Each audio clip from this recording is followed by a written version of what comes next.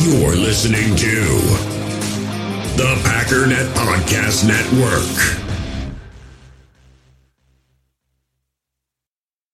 I'm terrified right now. I'm totally terrified.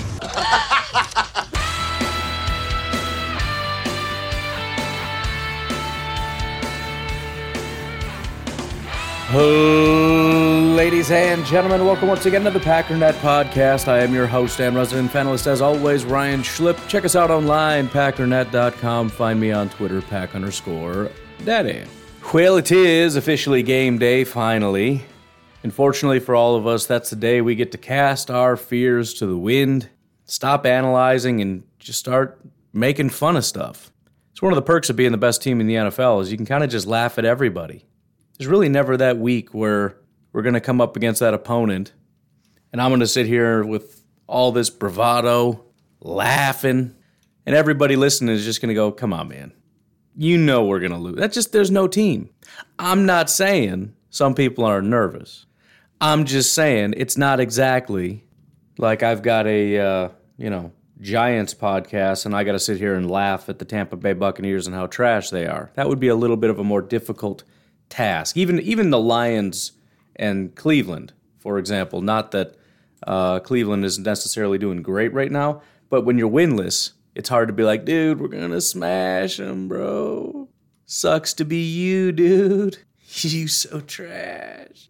And so even though we don't get any real respect, 1.5-point favorites, and this has been happening every week, well, it's because we're going to Minnesota. Okay, well, we don't really get a super great line even at home, but okay.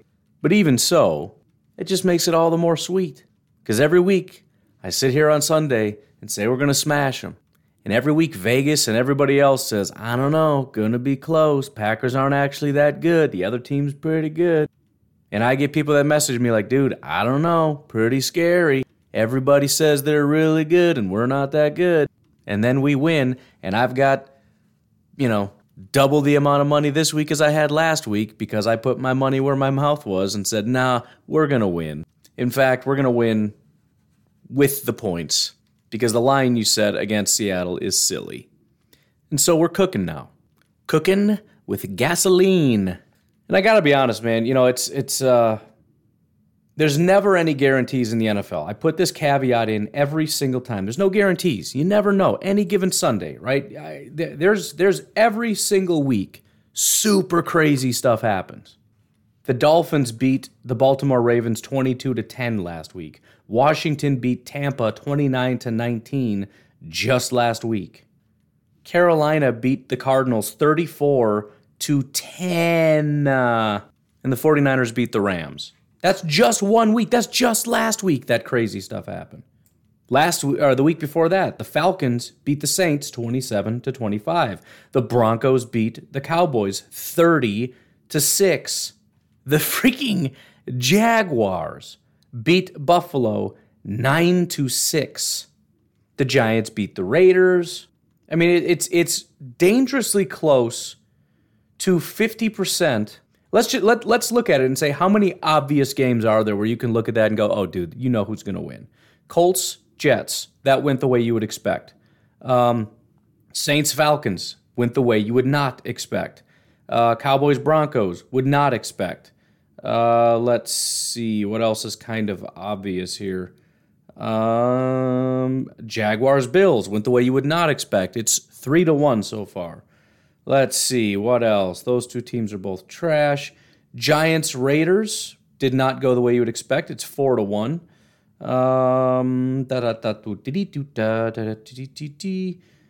What else was kind of obvious here?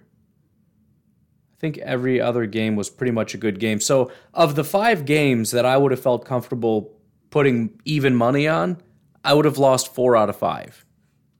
The week before that, the Jets beat the Bengals. Saints beat the Buccaneers. That's about it. Only 2 major upsets in that whole week. But so, okay. Again, I'm not saying the Packers can't lose because that's ridiculous. Anybody can lose. Cleveland can lose to Detroit despite having the largest spread. Wouldn't actually surprise me all that much, especially with the slide the Browns are going through. And I'm not going to go game through game right now. I'm just saying that there's nothing that can happen this week that would be crazier than anything that's happened so far this season. Pick any game, pick any winner, and it won't be the craziest outcome we've seen. If the Jaguars beat the 49ers this week, it's not even the craziest win the Jaguars have had. Texans over Titans. Unlikely, very unlikely, but it could happen. But we're not talking... So it's one thing to acknowledge that the thing that shouldn't happen can happen. It's another thing to think that the unlikely thing is going to happen. That makes you just wrong. Again, I'll give you the example of blackjack. If you have a 20 showing, you stay. You stay on 20. That is the most obvious thing in the world. It is entirely possible, however, that the next card that would have come up is an ace. Great for the next guy who's got possibly a 10, I guess. But technically speaking, if the dealer gets 21, let's say you are the last guy. You stay on 20. He's got 10. If you hit, you get 21, and he gets whatever the next card is, and it doesn't matter what it is. If you stay, he gets the next card, which, you know what I'm saying? It's you absolutely did the right thing, but technically it was the wrong thing. But it's only wrong after the fact. Saying the Packers are going to win this game is like staying on a 20. Now, you can say after the fact, if the Vikings win, that you were wrong, but at this point in time, having not watched the game yet, saying the Vikings are the better team and are going to beat the Packers is based on no reality. There isn't a universe where you can logically explain how the Vikings should win this game. There isn't. It doesn't exist. You can make cases for how it might happen, why it might happen, some scenarios in which the Packers don't win. There could be some injuries. There could be some just poor play. You know, if Aaron Rodgers has a bad day, if the Vikings have a really good day, you know, the Vikings at their best, the Packers at their worst, yeah. But that's not something you can bet on now, because it's just as likely the Vikings show up and have a bad day and the Packers show up and have a good day. It's not rational. It's just a scenario in which it could happen. And so as we come into this game, you have two mediocre offenses. The Vikings rank 14th in points. The Green Bay Packers rank 19th in points. Again, I've been telling you, pretty lackluster. Now, the 7 points against Kansas City is obviously part of that. But the fact of the matter is, again, they have not scored more than 24 points since Week 5. That sucks. They have not scored more than 25 points since Week 4. That sucks. They have not scored 30 points since Week 3, and they only did it twice. It was Weeks 2 and 3 and have not done it since. The offense needs a big game at some point. This is not good enough. It's got to be better. However, 19th is not terrible, and we know we have the pieces to get to those high scores because we have the literal exact same pieces we had last year with one of the best offenses in football. They just got to figure it out.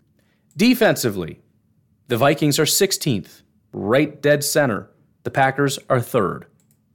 And here's the thing. I know that's going to drive them nuts. I know any Vikings fan listening, well, I shouldn't say that. There are some pretty rational, cool Vikings fans that listen.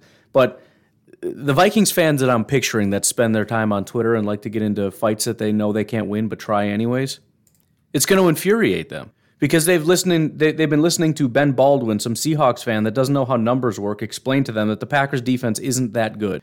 But here's the thing.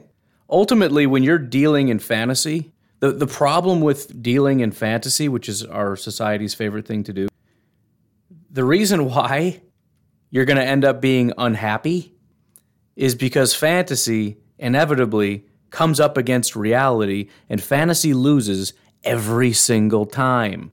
So Ben Baldwin can create whatever kind of fake graphs that he thinks he can devise. He can twist some Football Outsiders article, which explains in detail why the Packers are actually quite good. He can take that and twist that to make it his case that the Packers defense is not good, all he wants. And he can run over to Bears fans, and he can run over to Vikings fans, and maybe any Lions fans that care about football at this point, and try to stroke their hair and tell them they're not that good. You don't have to worry, Vikings fan. It's just a giant fluke. The last time a team scored 30 points was Week 1. Aside from that, only 3 teams have hit the 20s. But they're not that good. It's really not that good.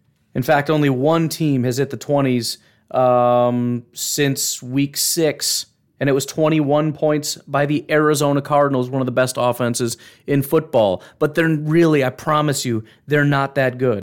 The Arizona Cardinals, Kansas City Chiefs, and Seattle Seahawks scored 21, 13, and 0 points on the Packers defense, but they're not that good. And you guys are going to be able to get it done.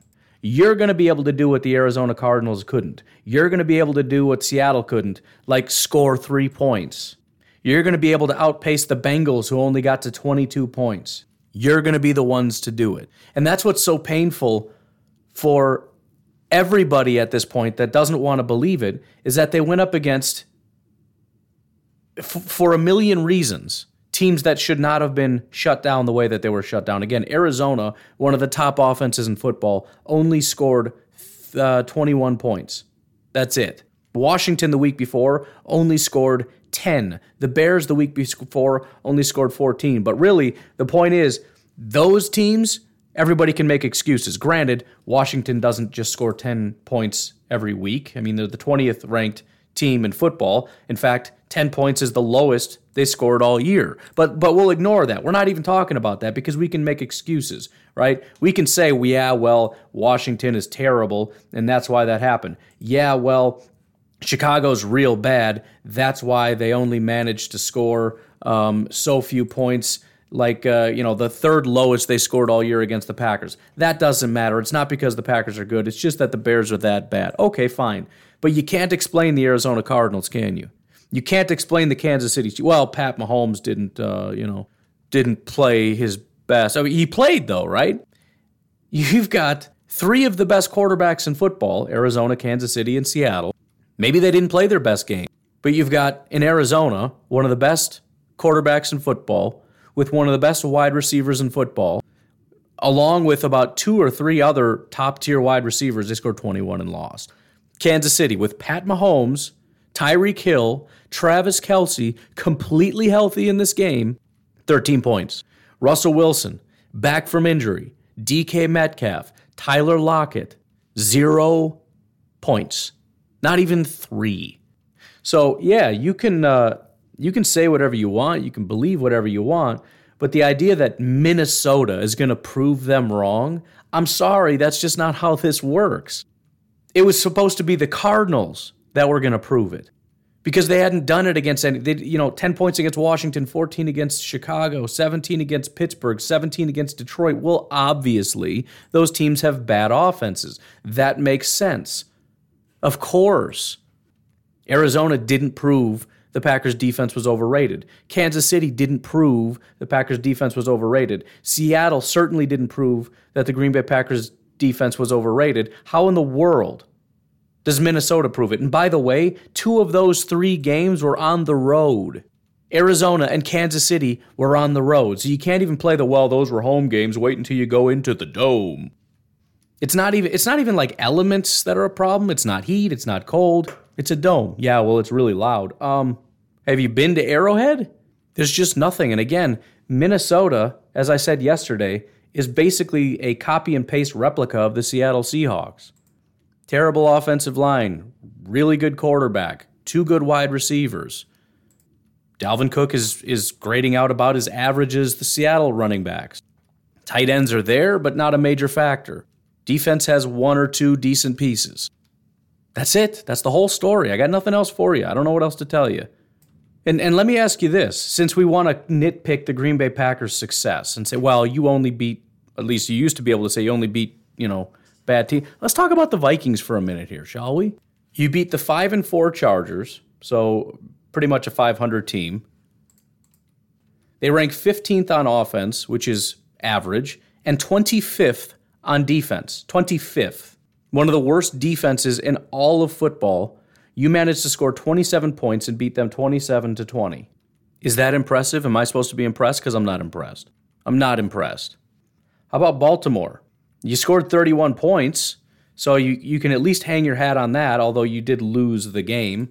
Baltimore is a 6-3 team, but they have the 12th overall offense, so they don't even have a top 10 offense, and their defense is 22nd.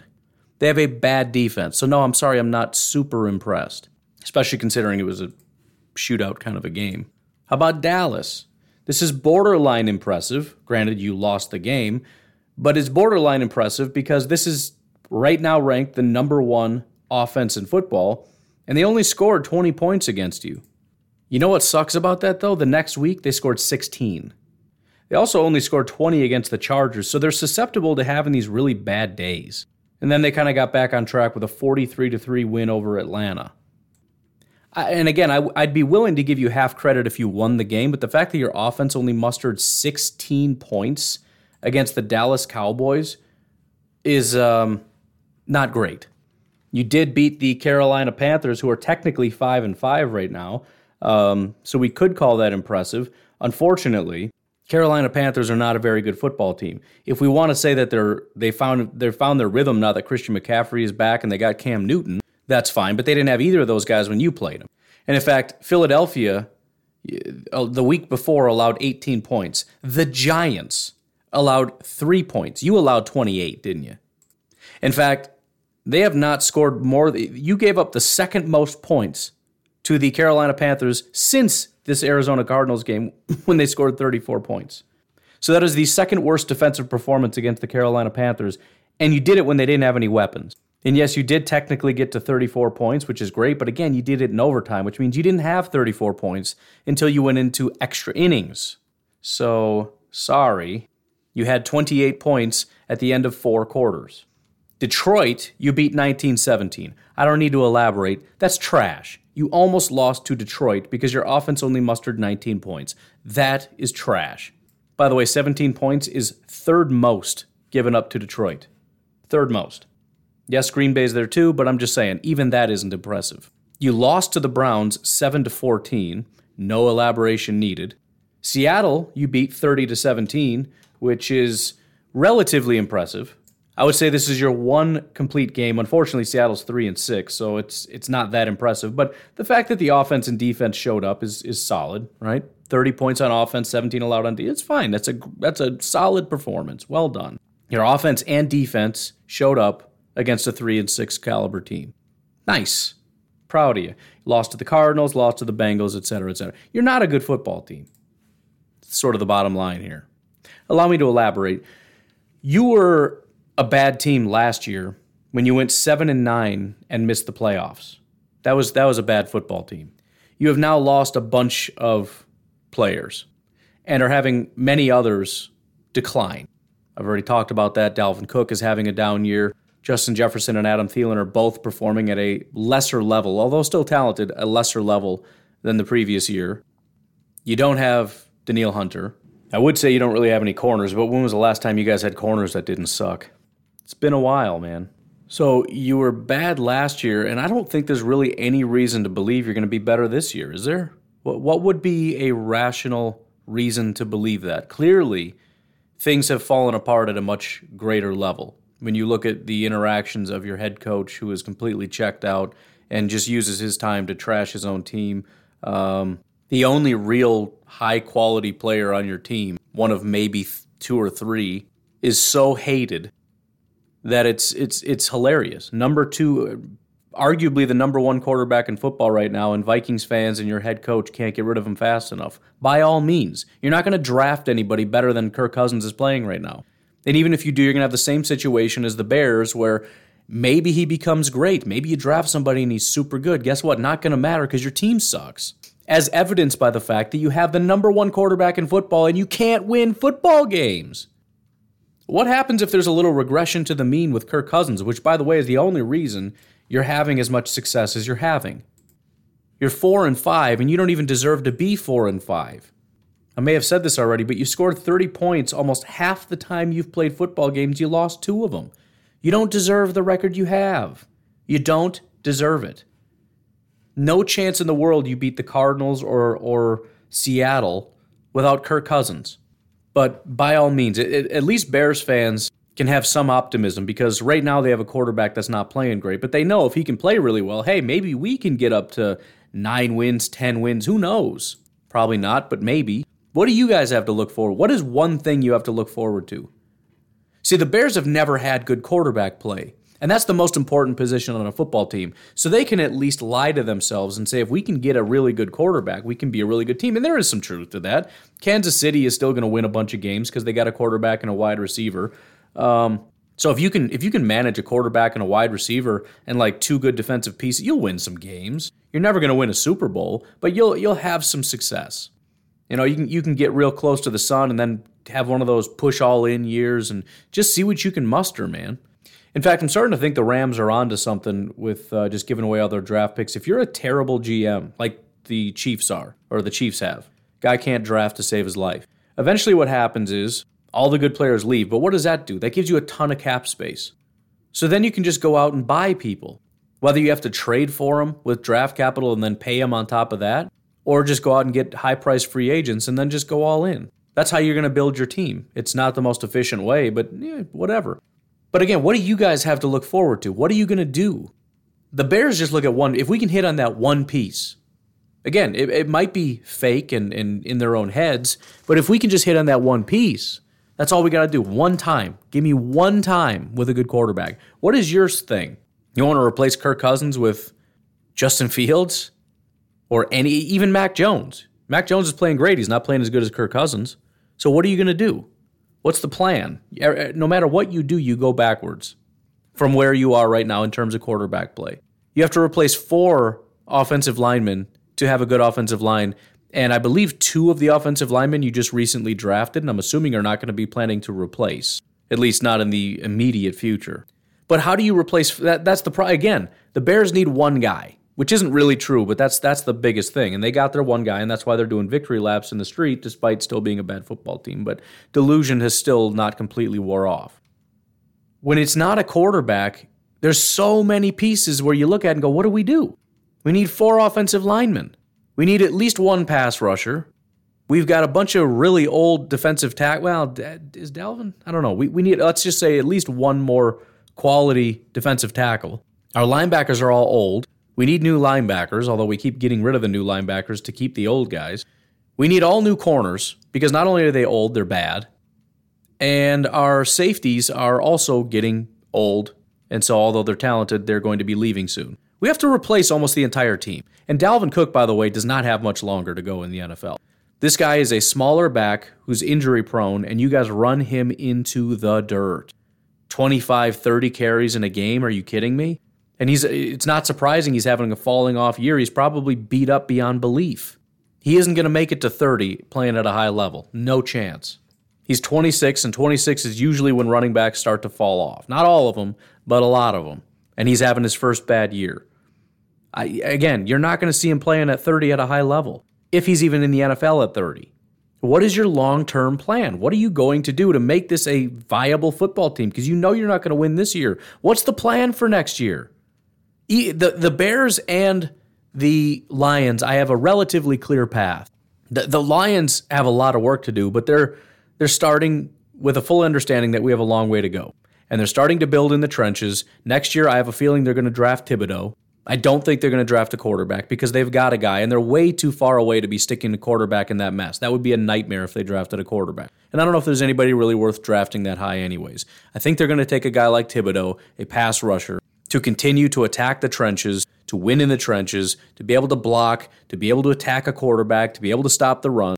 And we're going to continue to build out and build out and build out. And maybe in 2023 we look for a quarterback. But we got to continue to build in the trenches. That's what the Lions are going to do. And it's a long-term plan, and we'll see how it goes. It's going to require a lot of good drafting, but we'll see how it goes. The Bears have got their quarterback of the future. Maybe he's good, maybe he's not, I don't know. But you continue to build. Number one thing they need to do is fix the offensive line. They've got a running back, they've got some wide receivers, they've got a quarterback, and they still have a couple defensive pieces that are going to be around for at least a couple more years.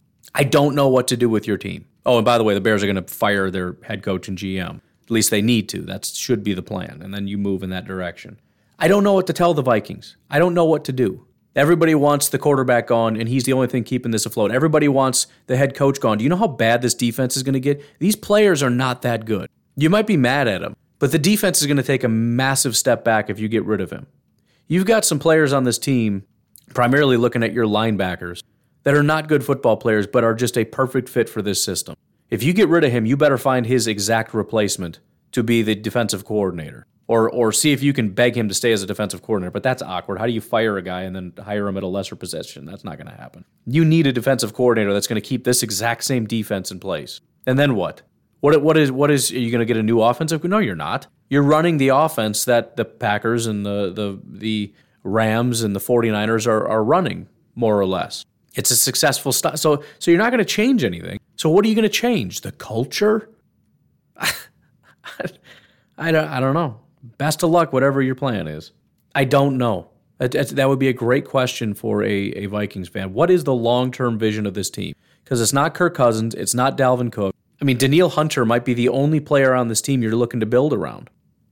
Really talented, really young. Who else is really talented and really young? You can't even say Dalvin. He's 26. That is, if not over the hill, you're at the top of the hill. You're at the top of the mountain right now with Dalvin. Is only going downhill from here. What, you're halfway decent right tackle? I guess. Justin Jefferson, there's another one. That's solid. So you got a wide receiver, a pass rusher, and a right tackle. Am I missing somebody? I think I should just remove Brian O'Neill from the list. He has a 69 overall grade. I can't give you credit for that. Maybe Xavier Woods, the safety that you stole from another team, from Dallas or whoever. Maybe Cam Bynum. I don't really know yet. He's only played 2 games this year, so we'll have to see how that pans out.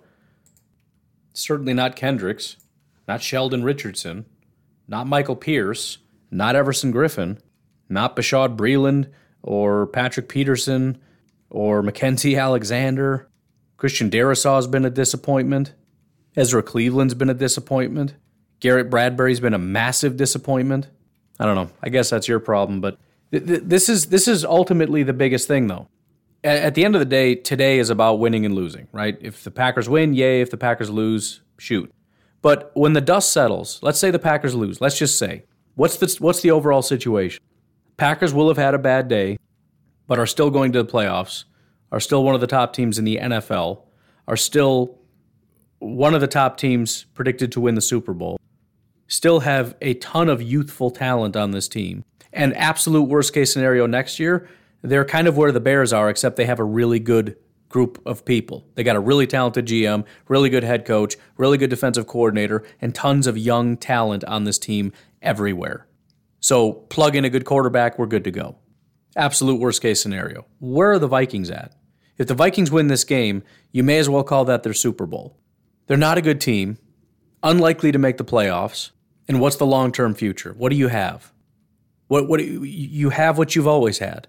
You have a team with no real history, no real appeal. You're not going to have a lot of people that are flocking to the Vikings for any reason whatsoever. You spent $1 billion or however much on a stadium that everybody just laughs at. You're a cold weather team that doesn't even brave the cold because you don't even want to use that advantage in your favor. We've looked at the numbers. It's not just Green Bay. Chicago has a massive advantage in the cold when they play at home in the cold. They very rarely lose. Same with the Packers. They don't lose very often in the cold. The Vikings just gave away that advantage because they don't feel like being cold, I guess. That's fine. So when a dome team comes up north in January, they're playing basically in their home stadium, a nice warm dome. You're telling me you wouldn't like a team like the Arizona Cardinals to come to your home and have to brave, 7 below and a blizzard? Of course you would, but they won't because you're in a dome. At least the Bears have, history on their side. They're a historic franchise. They've been around since the beginning. They've had this long-standing rivalry with the Packers. Whatever. Vikings have what? They haven't won a Super Bowl. The only thing I can think of in terms of history is like the Purple People Eaters, right? Good defense sometimes. You had Adrian Peterson, which, you want to talk about wasting people's careers. I just saw Matt Ramage was just talking about that. People talk about wasting Aaron Rodgers' career. You guys have wasted literally everybody who's ever set foot on your field's career. Same with the Lions. You've had some of the greatest players in NFL history grace your field for many, many years and wasted it. Wasted it. You wasted Aaron Rodgers' career. Dude, we won a Super Bowl with Aaron Rodgers. What are you talking about? We drafted Rodgers and got a Super Bowl out of it. What did you get out of Adrian Peterson? What'd you get out of Randy Moss? What'd you get out of Brett Favre or Dante Culpepper? Or what the heck is that guy's name, the older guy? Fran Tarkenton. Nothing. Chris Carter, again, that Purple People Eater squad. 2009 with Brett Favre, you had the second best offense in football. For all the people that laughed, oh yeah, Brett Favre, he was over the hill. Second best offense in football, which is the best offense you've had in a very long time. Basically, since the 2000s, for the last 21 years, the best offense you had is when you stole a Green Bay Packer quarterback who was massively over the hill, and guess what? You didn't do anything with him. 2017, number one defense in points and yards. What'd you do? Nothing. From, 1998 to 2000, 3 years in a row, top five offense, including 1998, when you had the number one offense and number six defense. What did you do? Lost, and lost. That's what you did. Also had top five offenses in 1995 and 1992. You didn't do anything with that. In fact, somehow you didn't even make the playoffs in 1995. Top five offense in 88 and 86. What'd you do? Nothing. Again, missed the playoffs in 86. Super dominant in the 70s, right? You had 73, 74, 75, and 76. What'd you do? Well, you lost the Super Bowl 3 times out of 4 and got knocked out of the playoffs in 75. Top 10 offense all 4 years. Top 5 1 year. Top 3 in 75. The year you didn't even make it to the Super Bowl. Defensively, you were second, third, and second. It doesn't matter. It doesn't matter what you do. You're not good enough. Same with 63, 4, 5, and 6. You go with these little 4-year spurts. Top 10 offense every single year. Top 5 in 64 and 65. You had a 6th overall defense in 64. Top 10 defense in 66. What did you do? Nothing. Wasted. If you say, well, they were still good, okay, well, that's what I've been saying about the Packers for years. I bet being a Vikings fan from 1963 to 1976 was some great times, real good times. Great offenses, great defenses, one of the best teams in football for over a decade, for 15 years. You saw Super Bowl 1, 2, 3, 4 different times within a span of 69 to 76. You were in the Super Bowl. You went to the playoffs 1, 2, 3, 4, 5, 6, 7, 8, 9, 10 out of 11 years from 68 to 78. Some good years, man. What'd you get out of it, though? Does anybody know? Does anybody remember? Does anybody care? Is anybody going to give you credit? Did any of these guys get a ring? Any of these players? It just doesn't matter. It doesn't matter. And when you look at those squads and how none of that even mattered, compare that to Zimmer. Oh my goodness, it's a joke. It's a joke. You've had, since 2014, Zimmer's been here. He's had a top 10 offense once since he's been here. This great genius defensive mind has had a top 5 offense 3 times. And he hasn't in the last 2 years. Last year he was 29th, so far this year 16th. I've spoken my piece. The Packers are a better team. The Packers have basically always been a better team. They're going to continue to be a better team. Usually, when the Packers are a better team, they beat the Vikings. Sometimes they don't beat the Vikings. At the end of the day, it's going to result in the Packers going to the playoffs. And the question here, the only question for the 2021 season is, will the Packers win the Super Bowl? It's not a question for the Vikings. It's not a long-term or short-term question. The Vikings just exist. They're extras in the movie. If this 2021 season was The Office, the Green Bay Packers would be Jim Halpert. The Vikings would be one of Jim's idiot brothers that kind of ruined the wedding a little bit, but at the end of the day, they still get married and nobody cares. Nobody really remembers them until somebody brings them up, and then everyone just kind of goes, oh yeah, they were annoying. That's it. That's the Vikings. You're not even Dwight.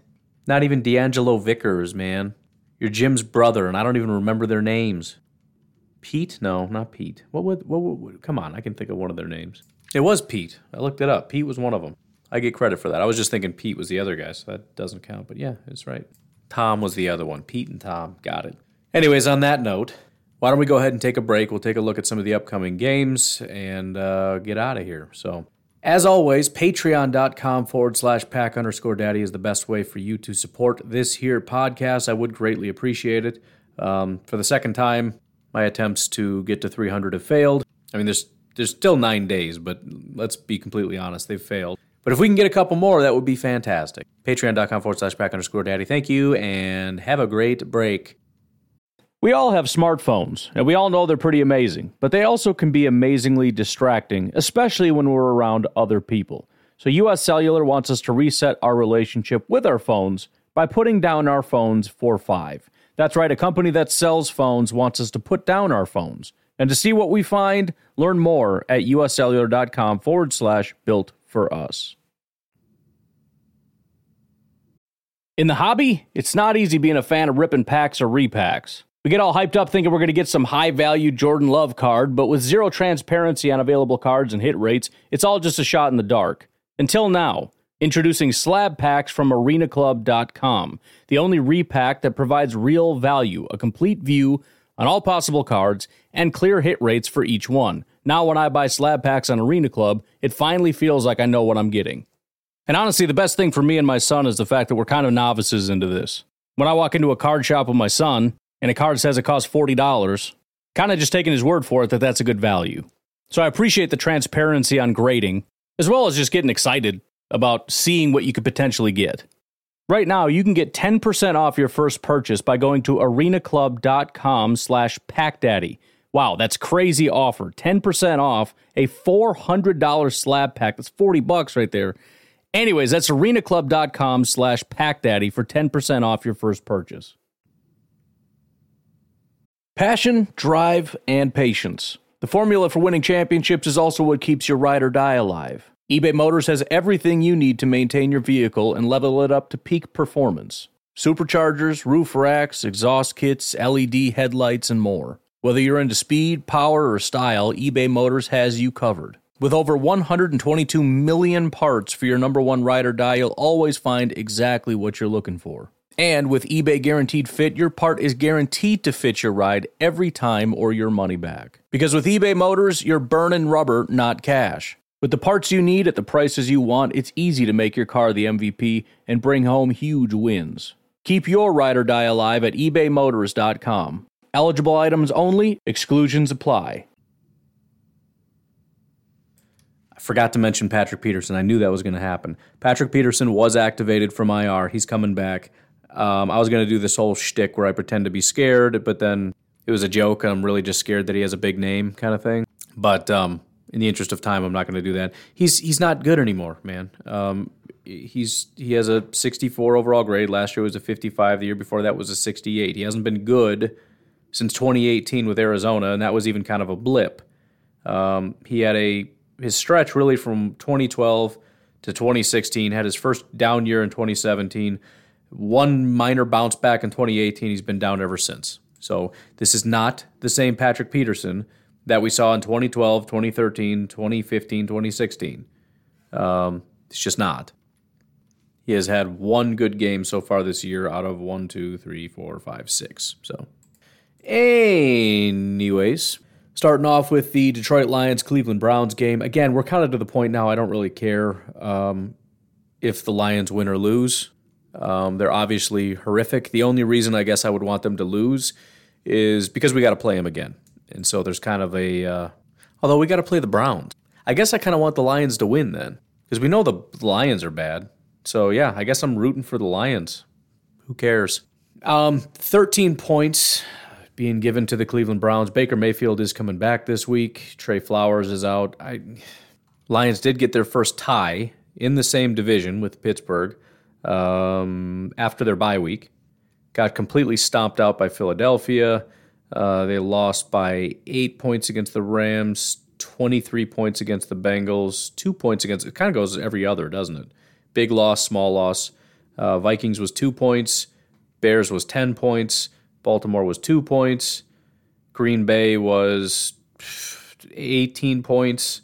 And San Francisco was... So yeah, it's kind of every other week, big, small, big, small. Last week was a tie, so Philadelphia was big. Pittsburgh was a tie, so this one's big. There you go. I'm not putting money on that little theory, but I would anticipate Cleveland absolutely wrecks the Lions. 49ers and Jaguars. 49ers are 6.5-point favorites. That shouldn't be too much of a problem, but the 49ers are not that good of a team. Everyone's going to be a little higher on them because they beat the Rams, but that's just because the Rams are overrated. People are maybe going to be too high on Jacksonville because they beat Buffalo like a week or two ago. I don't know. I shouldn't even say I don't trust the San Francisco 49ers enough. Let me look at their... I just wonder if I can trust that the 49ers can at least decimate bad defenses. They only scored 17 against the Cardinals, but that's a good defense. The Colts have nearly a top 10 defense. They scored 18. Arizona, again, we know has a good defense. They scored 10. Plus, that's in the division. And then 17 against the Eagles is kind of rough. But that's 14th in defense, so it's not terrible. Scored 41 against the Lions. 33 against the Bears, 31 against the Rams. No, it just seems kind of fluky and inconsistent. And they're having even kind of an up, down with their offense. 18-33, 17-31, so this would be a down week. I know that sounds like a weird way to look at it, but it is what it is, man. I'm riding that out. It's just an every other week inconsistent kind of thing. And so I can't trust that they're going to put up big points this week, even against the Jaguars. By the way, I do think Cleveland's going to win, but I hope they don't. I anticipate the 49ers winning, but I'm not putting them down for 6.5 points because their offense is way too volatile. So even if they win, if they only score, let's say 17 points, which they're kind of doing every other week, they scored in the last 5 games, 10, 18, 33, 17, and 31. Even if on the high side they're at 18, the Colts can't score more than 11, or the Colts. The Jaguars can't score more than 11. So I guess, they scored 17 last week. They're kind of hovering in that 10 range before the last 2 weeks before that. And then they scored 23, 19, 21, 19. I'm not doing it, man. I'm not doing it. In fact, you could almost say if 49ers only get 16, 17, 18-ish, there's a good chance they lose the game. So I'm not taking it. If anything, if I was forced to take this, I would probably actually take the Jaguars. Not to win, but at 6.5 points. But I anticipate the 49ers winning. With that said, go Jaguars. Colts-Buffalo, it's pretty obvious I want the Colts to win because I think Buffalo is one of the scariest teams in football. They've got some fluky losses, which is great, but they've got some serious wins. And the thing that scares me the most about Buffalo is when you look at number 2 offense, number 1 defense. Number 2 in terms of points on offense, number 5 in terms of yards on offense, number 1 in points and yards on defense. That's the Buffalo Bills. So yeah, I want the Colts to go in and wreck their world. Now, again, they're kind of a fluky team. The fact is they're only 6-3. You heard the Buffalo Bills guy talk about Josh Allen's not having the greatest year. And you got the win-loss thing. They annihilated the Jets last week. They lost to the Jaguars 6-9. They beat Miami, which is a bad team, 26-11. They lost to Tennessee. They beat Kansas City, who is not great. They annihilated Houston, who's bad.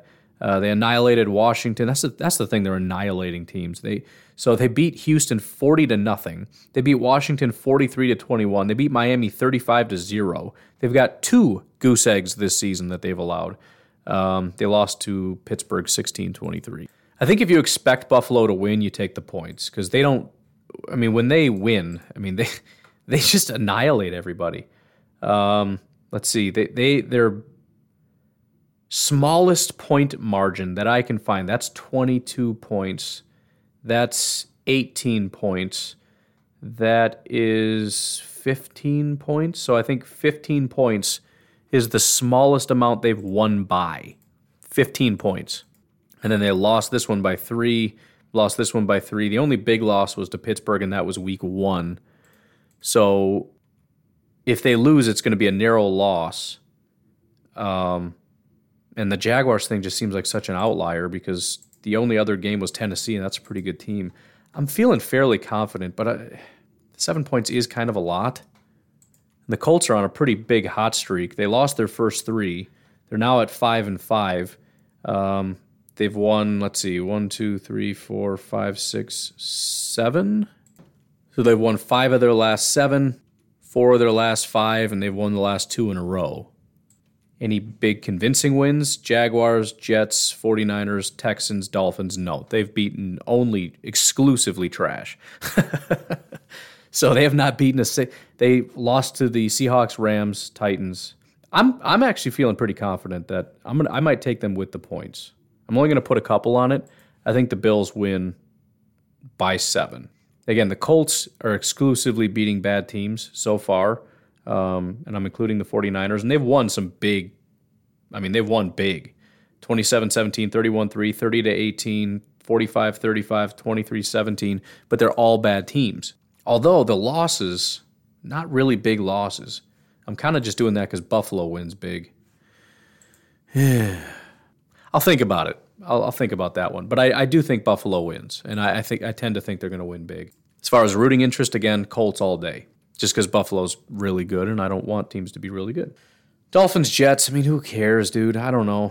Dolphins are 3-7. They have won their last 2 in a row, including beating the Baltimore Ravens. So they beat Houston 17-9. They beat Baltimore 22-10. Before that, they lost to Buffalo, which is understandable. They narrowly lost to Arizona. They narrowly lost to the Jaguars. Got blown out by Tampa Bay, by the Colts. Narrowly lost to the Raiders. Got blown out by the Bills. So really good teams blow them out. Seems like decent teams are close.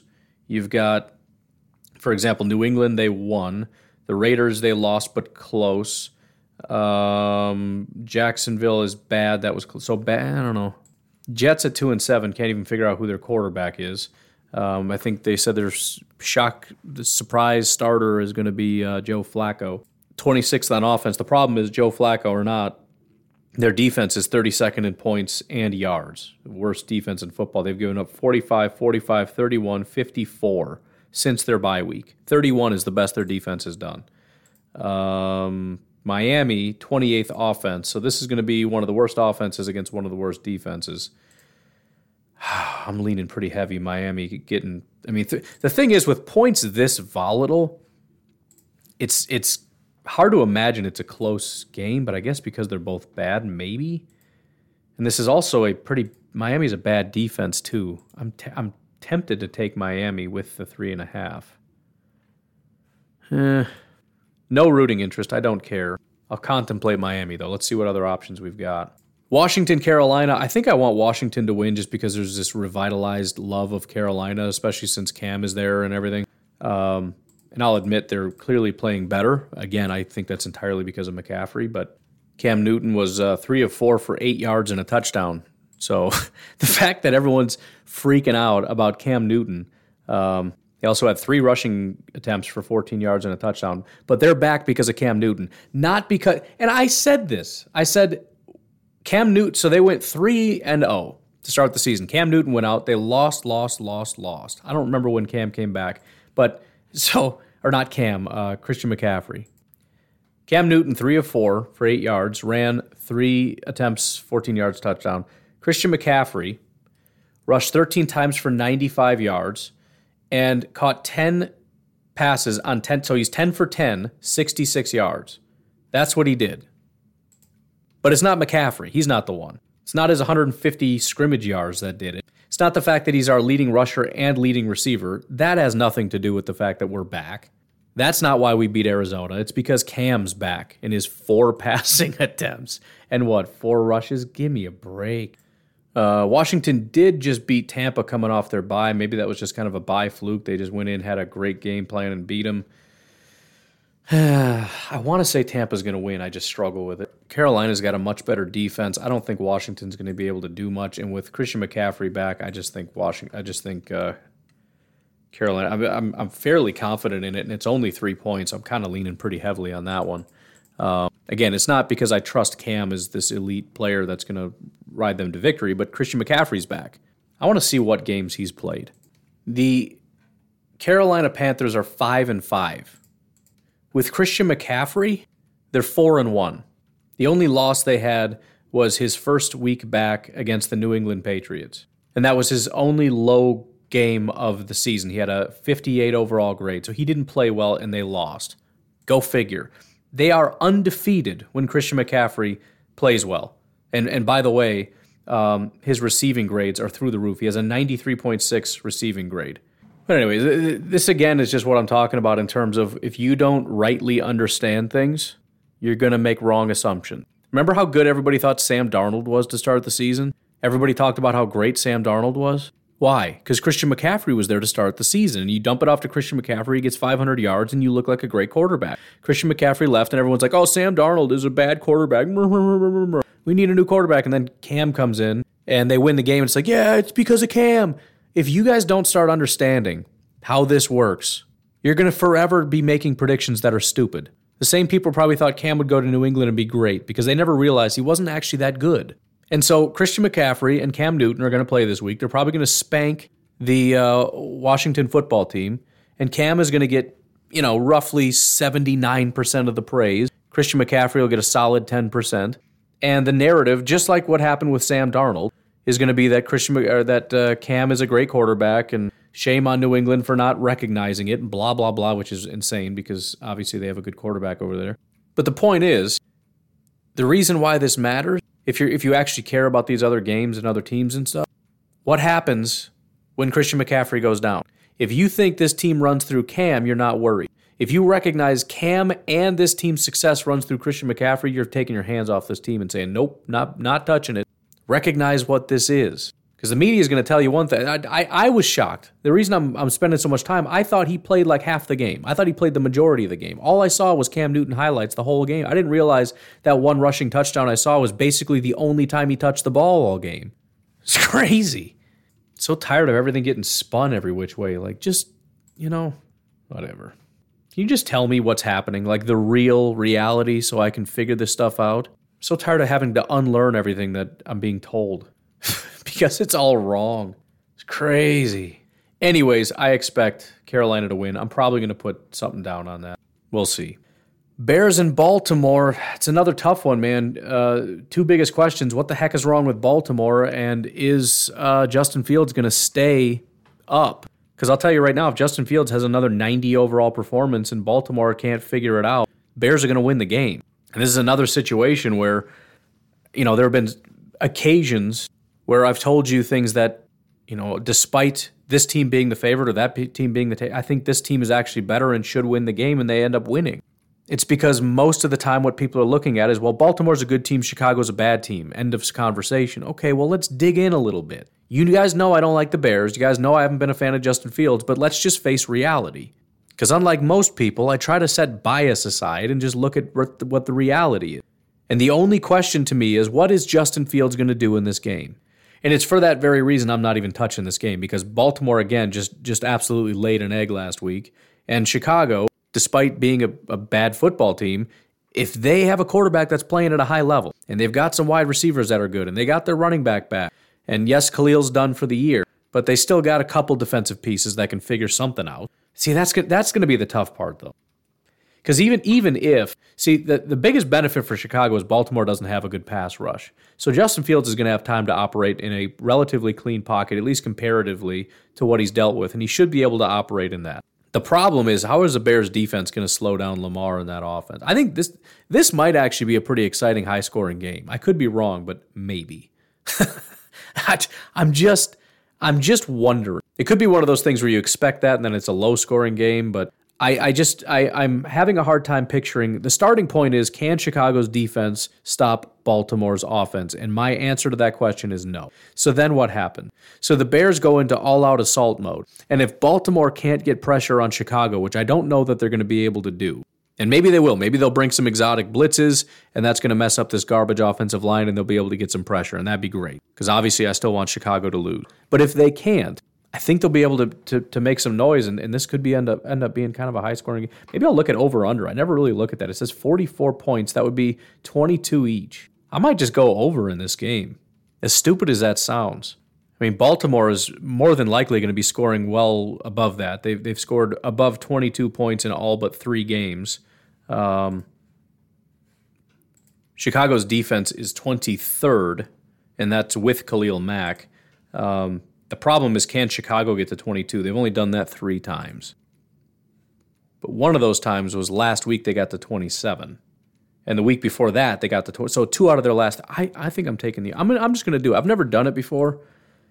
I don't usually look at that. I'm trying to pick teams and stuff. I think I'm going to take the over. I'm just going to do it. Let's just let it ride. Again, probably a stupid bet, taking the over on one of the teams that's one of the lowest in football. But the Bears' offense has been rejuvenated, and the Bears' defense is getting worse, which means Baltimore's probably going to score. I mean, Baltimore could get to 30-something by themselves. Let's do it. Let's do that. As far as, I mean, rooting interest is obvious. As far though as the prediction, I'll probably lean Baltimore just because you can see a clear path, and Chicago winning is dependent on two things. Number one, the defense slowing down Baltimore. Number two is Justin Fields having a good game. Those two things both have to happen. And so I think the baseline is Baltimore wins. There's two big ifs in terms of Chicago winning. Slow down Baltimore and outpace Baltimore. And so I can see that path. I can absolutely see it happening, but it comes down to Baltimore can't get pressure. Justin Fields is operating at a high level and getting the job done. But I'm feeling an over in this game, which Bears fans are going to, especially if they win. I mean, even if it's just a high-scoring game and they lose, they're going to be excited because it means Justin Fields played well. But if it's like a 30-28 or 35-28 victory, oh my goodness. Saints Eagles are weird, man. They win some games that I feel like they shouldn't, and I just have a hard time knowing if they're a really good team or I know they're not a good team, but are they really bad or what are the Eagles? I don't even know. I guess the same is kind of true of the Saints. Eagles are 4-6, but some of their wins, for example, 32-6. 21-18, 44-6, and 30-13. So every once in a while, their offense and defense are just playing at an unbelievably high level. So they're bad insofar as they're really inconsistent and usually just don't play very well, but they're showing glimmers of just an absolutely dominant team. But I guess that's kind of the exact case with New Orleans also. They beat the Packers 38-3. They lose the very next week 7-26. Which was one of the most depressing things ever because we're thinking, wow, we are worse than we thought. Then they beat New England 28-13, so that's 15 points. They beat Washington 33-22, that's 11 points. They beat Tampa 36-27, and they've lost their last two in kind of close games. I just think this is a classic, just don't touch it. Just absolutely don't touch it. There's no way. I mean, if you're just looking at averages like a Ben Baldwin would do and just say, well, it's the 11th offense and 14th defense against the 13th offense and 7th defense. Well, 7th defense trumps 11th offense. So, well, no, dude. Playing against the Eagles is like playing Russian roulette. You're probably safe to say the Saints are going to win. You're probably safe. But it's kind of like Russian roulette with like three chambers, and one bullet. Or I guess you could say playing with two bullets or however you want to do it. I'm just saying it's a really high-risk game. And especially when you see a silly line like 2.5. Like, dude, that doesn't mean anything. You're basically just picking a team. Because there's a good chance whoever wins is going to win by about 15 points. I am slightly surprised Philadelphia's favored, but I guess I get it because they've been just absolutely stomping people. But they're still just bad, except when they're really, really good. Tennessee and Houston. Tennessee, I still don't fully understand what's going on with them. I thought when they lost their running back that they were going to be completely done. That has certainly not been the case. Tennessee, I think they've been down 2 weeks. They're very similar to the Packers. They are the AFC version of the Packers. They're 8-2, just like the Packers. Their one big loss came week 1, 13-38. Their one other loss was another fluky kind of thing. They lost to the Jets, just like the Packers lost a fluky game to the Chiefs because we lost our quarterback. Otherwise, they're undefeated. They haven't lost since week 5. Since week 4. They've been undefeated since week 5. Scoring like 30 points every week, 37, 34, 27, 34, 28, and then 23 this past week, which was their lowest. And maybe, since they haven't gotten 30 since their running back went out, maybe that's sort of the signs of that light flickering off. I don't really see any path to them losing to the Texans. Even their defense has been quite good the last 4 weeks, with the exception of 31 points to the Colts. They still won that game. Texans have not won since week 1. That was their one big fluke. They almost never get to 10 points. 1, 2, 3, 4, 5 games so far this season. They have not gotten to 10 points. Since week 3, they've gotten to 22 once and 22 twice actually. 22 against New England, 22 against the Rams. So I don't see any reason to expect an upset. Although every time you say that, there's an upset. 10 points though, I don't know. I don't really want to mess with that too much. I think the bigger again, and I don't usually look at it, the over-under, if Tennessee can't hit 30, and Houston struggled to hit 10, although Tennessee probably will hit 30 because of who they're playing. And if they get to 34, which they haven't gotten above that since week 5, so if they get to 34, Texans still got to get 10. And that's if they get to 34, and 3 out of the last 4 weeks they haven't hit 30. I'm tempted to take the under again. I just don't see Houston picking up any slack here, especially Tennessee's defense. I'm doing it again. Let's do it again. We're going 2 wagers. Both of them are unders. And watch, I'm going to get killed this week. I'm doing very minor, but I think we'll be fine. Vikings-Packers. I think I'm going to take the Packers in this one. It's 1.5 points, so it's basically just who's going to win the game. I acknowledge that Minnesota can win the game, but it doesn't really. It's only going to happen if the Packers come out flat and the Vikings come out hot. And the Packers just have not really been flat very often. And even when they're kind of flat, they come back and they win. So, I'll take the Packers. I'll bite. I did it last week and I was rewarded. I'm not going to bet my entire bankroll on it like I did last week. But yeah, 1.5 points, I'll take that. Why not?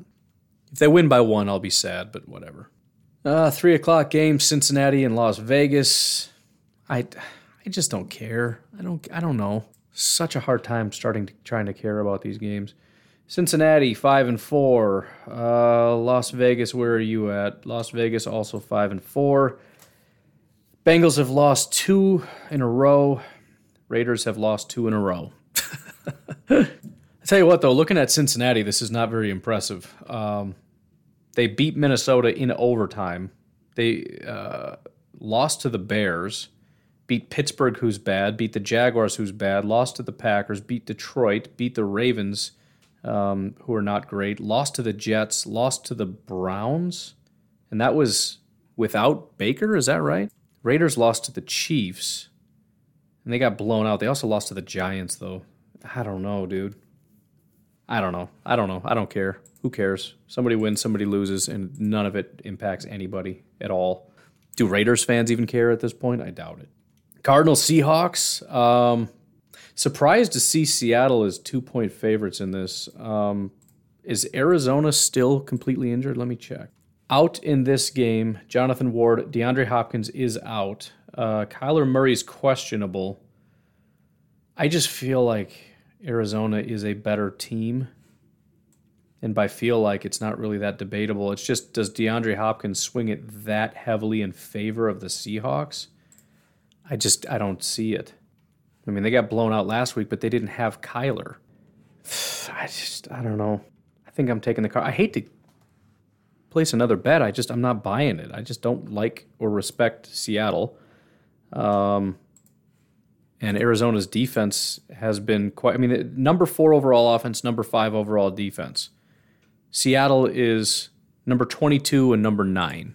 DeAndre Hopkins is a factor, but he's just a factor. All right, I guess I'm doing it. I'm taking the Cardinals because I just don't understand that line very much. Hopkins makes that big of a difference. And where is this being played? This is in Seattle, so I guess if we're saying the stupid 3-point thing, then it's kind of a wash. No, and they just moved it to +3 for Arizona, so I got an extra bonus there. And now you got Cowboys, Chiefs, and the Chiefs are 2.5-point favorites. You guys are trying to just train my bankroll here. By the way, rooting interest, obviously, I want to lose all my money on that one.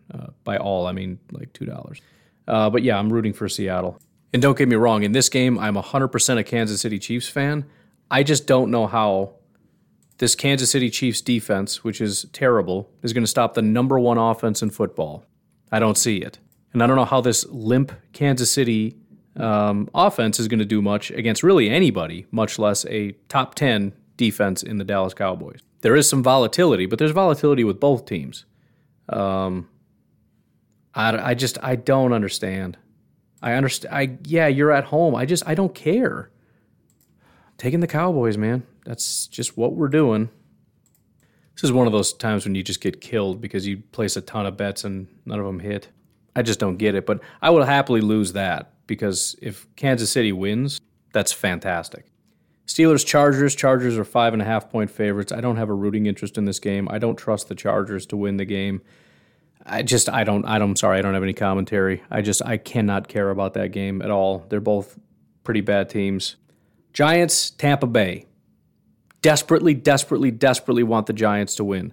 Tampa Bay is on this really weird slide right now. I know it feels impossible, but again, we've seen crazier stuff. But Tampa Bay has dropped 2 in a row, including losing to the Saints, who is, again, a 500 caliber team, then having a bye and coming out of your bye losing 19-29 against Washington. So if you can lose 19-29 to Washington, I think you can lose to the Giants. Unfortunately, this game is at home, so that's pretty unlikely. Giants have won 2 of their last 3 against Carolina and the Raiders. They did lose to the Chiefs by 3. Not a lot of hope here, but I think if they can even play it close, that would be fantastic. I don't think I'm going to touch it. I think, similar to what I said about Kansas City in a couple games, I think this is going to be a get-right game, and by get-right game, I mean Tom Brady is furious. I mean, he's like cutting press conferences short. He's the most competitive guy I'm aware of in the NFL, and he's just an absolute force. And I think he's very, very angry, and I think he's going to tee up a really soft target, and I think he's going to crush them. So I don't really want to touch any of this. I think Tampa Bay is going to win, but I'm hoping that they don't. That is a Monday game, obviously, but just saying. Anyways, I got to get going. You folks have yourselves a fantastic Sunday. Enjoy your day. I'll talk to you tomorrow for Victory Monday. Bye-bye.